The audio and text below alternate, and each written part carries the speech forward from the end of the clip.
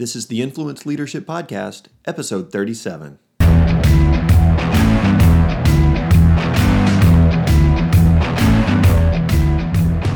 Hi, everyone. Welcome to the Influence Leadership Podcast with Chris Fuller, where our heart is to develop leaders like you and help you increase your individual influence and your leadership skill set. I'm Brett Duncan, and I am joined today, as always, by Chris Fuller. Hello, Chris. Hello, Brett. How are you today? You've been a busy boy. I'm just making it my personal plan to try to keep American Airlines profitable. And so in the midst of all the flying, it's been a great week with some really good leaders on the West Coast. Awesome. Excellent. Yeah. Well, I'm sure you've got a few flights to go there to help American, and they will certainly take it. But we were talking as we were prepping for the show how it's great to be busy. Obviously, that means business is going well, but it doesn't mean that challenges and problems and new problems, right, come up in the face of it. You know, a lot of businesses are cycles, especially in the entrepreneurial phase. And within any business, you have these, the sine wave, the roller coaster of business where you're pursuing business and pursuing clients. And then, then it's a matter of fulfillment. And then you're deep into fulfillment. And then you go back into client acquisition and sort of the normal ebb and flow of business. And this is a great time of we've gone through the acquisition phase, and now we're in the fulfillment phase, really helping people grow leaders and change culture. Awesome. Well, on that note, we're going to talk about something I'm sure you speak with a lot of your clients in depth on a regular basis. We're going to talk today about styles of leadership and what that looks like. We're going to kind of mention 8. It doesn't mean that includes all of them, but there's 8 that we want to kind of talk about today, and what those styles are, how you figure out what yours is, what you do with that information, how your environment shapes that, all of that good stuff. We're going to talk through it today, right, Chris? Absolutely. Awesome. We'll cover what we can. Okay, cool. Well, let's jump in then, and let's just before we start kind of breaking down the 8 different styles of leadership that you want to point out today. I mean, at a high level, how do we need to be thinking about our leadership style? I mean, I don't even know if everyone on the podcast today has even thought in those terms. So how do we need to get our mindset right as far as thinking about leadership style? Yeah, really, this for me comes out of, one of the profile assessments that we do is called Right Path. And really from your Right Path, you have this authentic leadership.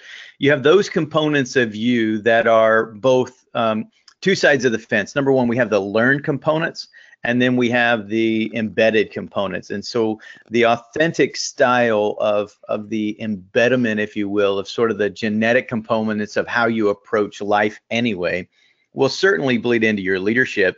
And then the leadership that's been modeled in front of you, that's been imprinted on you, is a style that you're likely to adapt or adopt.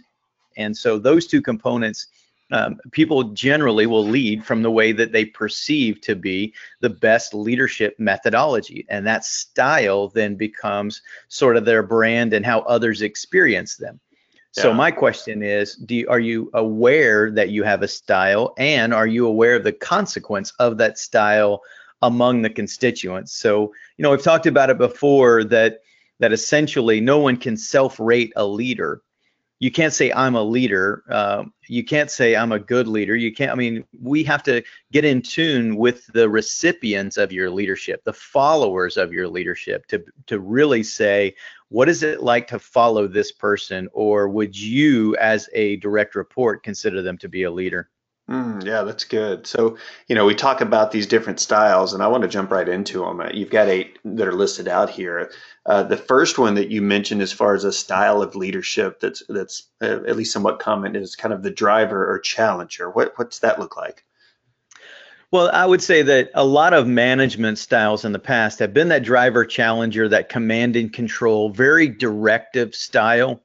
So, someone coming into it and just telling everyone what to do and calling it out, and air traffic control, again, just very, very challenging, very driving, very forthright in their communication style, straightforward. You do this, you do that, here's what you should do, those types of pieces. And there are times where we need that driver challenger in the organization, or there are some people that need that driver challenger.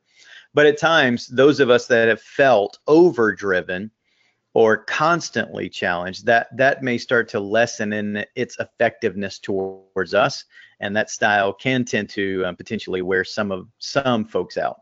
Yeah, I gotcha. The second one you mentioned is the producer or the doer. How does that differ? This is what I work with quite a bit in organizations. So you were the best individual contributor in the operation, and all of a sudden you're promoted. Mm-hmm. So you go from frontline or from individual contributor to first line supervisor, frontline leader. We have the tendency, because we got our ego strokes, we received the promotion because we were the best individual contributor, to continue that habit. And that go-to, get it done, producer, doer, leader, the struggle is that we may overplay our role and underplay that supervisory leadership strategic role. So it's a great thing to be that go-to, get it done player. The struggle may be in the producer doer style of leadership, that you may not equip and empower and delineate and delegate to your people. You may end up overplaying your role. Great to get it done. As a leader, though, we have to find a way to elevate to title specific behaviors that help us get out of the weeds. Yeah, and this kind of relates to the story you've told a few times about you being a top salesperson moving into sales management, right? That's a little bit of what happened there, right? Yeah. Well, and it's interesting too. I'm sure many people listening, especially if they are kind of young in their leadership journey, they might relate to that, just because that's kind of what they are doing, they're producing now, right? And so on the one hand, like you said, there's some great pros to that. Hey, you know what you're doing, you know what your people are doing. And some people make that transition into leadership actually pretty well, and some of them just cannot shake, staying in that mindset. So it's good to identify. Organizationally, this is kind of indicative of how organizations develop their frontline leaders, though, and by develop I mean not. The first line leaders, you're just asked to assume the position, the responsibility, and then really from there, all they want you to do is, you were the best player on the team, and they're trying to get you to extrapolate your genius into your former peer base. And so the struggle is, until we're really taught that relevant day in the life of our title specific behaviors, we do end up digressing to be in the weeds, and we end up being a little bit of this producer doer or driver challenger in its combination, right? So we're going to produce and do, and then we're going to be highly directive to our people. And so the combination of this, until you sort of get some maturity. Have you heard that word this year? It sounds familiar. Until you get a little bit of maturity, we may end up overproducing, overdoing, and then overdriving our people. Yeah. The third one you mentioned here is the popular leader or the networker. What's that look like? So the influencing networker is just a style where you're really this collaborative leader that gets everybody on the same page, highly relational. And so the interface of that relationship is that your natural tendency is, who's on the team? Let me get to know all my team members. Let's make this just a great group of friends that also work, and so that networker is in many ways one of the best people to work for. So that style of gaining consensus and influencing and relationship, all those are key pieces. The only piece about the popular networker at times that we may need to do is we may need to tighten up their results side. They may be very relational and not necessarily hold people accountable. That may be a struggle for them to have some of those critical conversations, accountability conversations. But people really this is just a leader that you just really enjoy being around, highly engaging, and just a very tremendous relational person. The fourth one you mentioned, the style of leader, is the visionary or the dreamer. Talk to me a little bit about that. So they they are the ones that come up with the idea that we are going to the moon. Mm. And we're going to go to the moon and we're going to do this particular piece. They cast purpose, they cast vision, and they're this Richard Branson type, right? So when you think about the driver challenger, you're probably thinking about somebody like a Jack Welchian type, type leader. When you think about the visionary dreamer, this is going to be that Richard Branson type. When you're dreaming of this particular piece, way out in front, casting that vision for what's possible, and just constantly rallying the troops around reaching that next level. Got it. Yeah. And, I have to assume too that visionary, on the one hand, the strength of having a clear vision and, just seeing things that other people don't see and seeing with clarity that others don't have or haven't developed. That's great, right? You even talked about having pulling power, but sometimes does the visionary or the dreamer almost seem so far out there that the weakness can be that they seem disconnected from the rest of the group? Visionary dreamers might have an opportunity where they continue to chase squirrels. Yeah. Shiny object, any new flavor of the day. We're so out there as far as possibility thinking that we don't get into process development. Yeah. Excellent. And so you don't want to obviously trade that vision in, but you certainly have to pair it with something that's going to help make it become a reality. So we've talked about the first four styles. We talked about the driver challenger, the producer doer, the popular networker, and the visionary dreamer. The fifth one that you've got noted here is the supporter relator. The supporter relator might be considered to be the counterbalance to the driver challenger, right? Okay. So the driver challenger is going to sit there and they're going to set the standard, drive the standard, work to the standard, and the supporter relator is going to be one of those leaders that really stands up for the team and says, "Guys, I'm really concerned about the workload on my team. I'm really, they're the ones that are really sort of these deeply connected. Where the popular networker may have 1,000 friends and is friendly with everybody, the supporter relator is more dialed into one-on-one relationships, and so the deep connectedness to this particular leader has some really strong ties. But again, it's more so in anytime we go to enact change, these supporter relator people, their first question is, well, how is this going to affect my people? How is this going to affect my team? And more specifically, how is this going to affect Jimmy? How is this going to affect Sue? How is this going to affect, DeAndre? And so when we're thinking about these particular components of this relationship, this is one of those pieces where they emote change and relate change as opposed to drive change. Okay. I like that distinction. Yeah, that's great. It makes perfect sense too. So we have the supporter relator, and then the sixth one that you have here is the mentor or the educator leadership style. That sounds great to me. Tell me more about it. Well, so the mentor educator realizes that, or really the front of mind for them is the fact that their responsibility is to grow an amazing team that can do this work without them. So every moment becomes a teachable moment. Everything that they're doing becomes this process of educating the team and really growing their capabilities and their capacity to reach for that next piece. And so just that thinking that constantly drives that am I growing my team? Am I giving them awareness and situational understanding and supplying them with all the information and the tools, and what's our onboarding program, and how do we make sure that everybody is fully equipped and empowered? And again, this might be a counterbalance to the producer doer. So the producer doer is going to jump in, get it done, go to work, and then go, hey, what are we actually doing? The producer doer, their tendency may be in the ready, aim, fire method. Their tendency may be fire, fire, fire, fire, fire. Mm-hmm. Oh, what are we doing? I don't know. Just keep firing. Yeah. The mentor educator, their tendency might be to get stuck on ready. And so we have to just be careful that in the midst of all the educating and the mentoring, that we realize that there needs to be an outcome for that. Fantastic skill set to grow your team, fantastic skill set to mentor and to groom and to, again, be that educator.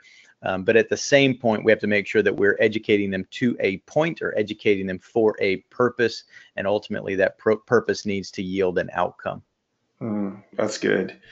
Looking at number 7, you've got the precision detailist or the analyzer as the leader. And you don't. I'll have to say you rarely hear those words applied to leadership. So I'm interested to hear your description of this type of leader. Well, this type of leader we find in a lot of professional service organizations. So you may recall that my degree is in accounting. I started out engineering. Actually, I was recruited for nuclear engineering until I found that my life would be spent mostly on a submarine, and from a point of claustrophobia, was not willing to spend 8 months under the water in a very small confined space. Hey, it's good to know that early, right? Yeah. So the best engineers, all of a sudden, they become a lead engineer or an operating engineer or partner or something like that. The best accountants become directors, become managing directors, and so the great piece is your analytic skill set and savvy has led you to a point where now you're leading other analytics. And so the struggle with the precision detailist analyzer is the skill set that made you a fantastic lead or individual contributor. Your analysis, your precision, your details may actually cause some struggle when you transfer to that next level of leadership. And so there are some areas where we absolutely need leaders to lock it down tight, to be focused on the details, to look a couple of points behind the decimal. But at the same point, when we're looking at that precision detailist analyzer, the tendency may be to overplay your subject matter expertise and to fail to recognize that once you become a manager, you become a leader, your IQ is not as important as your EQ. Your subject matter expertise is not as important as your people skills. And so the precision detailist analyzer, these are great. They're going to be a lead engineer, a lead accountant, a lead, but at some point we may need to work on the skill set of moving you over on some of those people skills. Yeah. Is this the doctor with the horrible bedside manner? This would be the doctor that knows exactly what to do, and you may follow them to the point of their expertise, but if they haven't added that skill set, then the moment that I don't have to interface because I need your expertise, I'm looking for an off-ramp, and I'm actually looking for the popular networker leader so we can go out, hang out, and have a beer or something. There you go. Awesome. So that's 7 of the leadership styles, and we've got the last one we're going to mention, at least in this context, and that is the strategic or the planner leader. What's that look like? So again, the strategic planner, strategic planner, really this person may be the counterweight or the support mechanism to the visionary dreamer. So the visionary dreamer sets it out and says, we're going to go to the moon. And the strategic planner says, well, we better have a 42-point plan if we're going to get there. And the strategic component around the prioritization of, and the A before B before C, and we're going to need the 25 checkpoints to be able to reach Nome. And here are the subcomponents of the checkpoints. And here's the capabilities and the capacities of each of these. And then we're going to need a continued derivative statement of the completions and the option, and so at some point you can go, wow, dude, your planning is, looks like a Gantt chart on steroids. And so the strategic planner is those one that lines out the steps, the A before B before C, and organizes those particular pieces.